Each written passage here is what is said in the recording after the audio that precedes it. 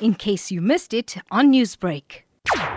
In the beginning, I would say it was very scary for all of us. We all had to literally stay inside, abide by the rules by the government. And it's that very thing that gave us the opportunity to now live normally once again.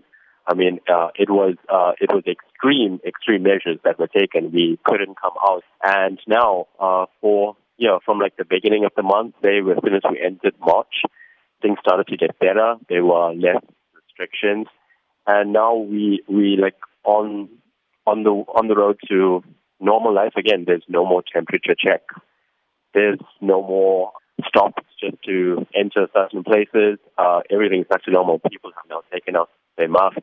It's strange to walk outside nowadays because you see people without masks. Many were talking about the extreme nature of lockdown. You cannot leave your house, deserted Chinese streets, and a lot of people talking about, well, what am I going to do with myself?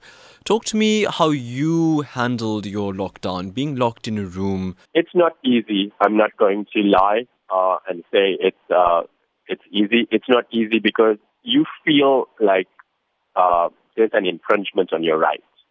Because you can't do anything. You can't go outside. If you want to just take a walk, go for a run, or go to the supermarket or store, buy something to drink, like everything, all of that is taken away from you. You're literally on lockdown.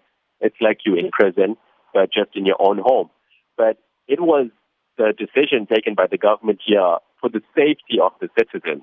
They were not doing this just because they have power to do so. It was because they needed to do something to curb this virus and to bring it down. And it was that very lockdown that helped the country today. So the South African lockdown begins from midnight on Thursday. What are the tangible tips that you could offer to South Africans to deal with this lockdown? For example, I couldn't go to the gym because I was on lockdown. So I started exercising at home. I started reading more, creative ideas, meditation. All of those things seem to have helped me. A lot of people see this as a disadvantage, but look at it as on the brighter side. You're going to be at home. You can get as much rest as you want, as much as you're restricted. Think of it as a positive thing. I mean, 21 days is not a long time. Those living in, sort of informal settlements or low-cost housing, those living on the streets, what was the impact like there in China? Because I know South Africa, it's quite a concern here. In South Africa, I know it's going to be a major problem. And I really, really hope the country comes together and stands in unity to help everyone.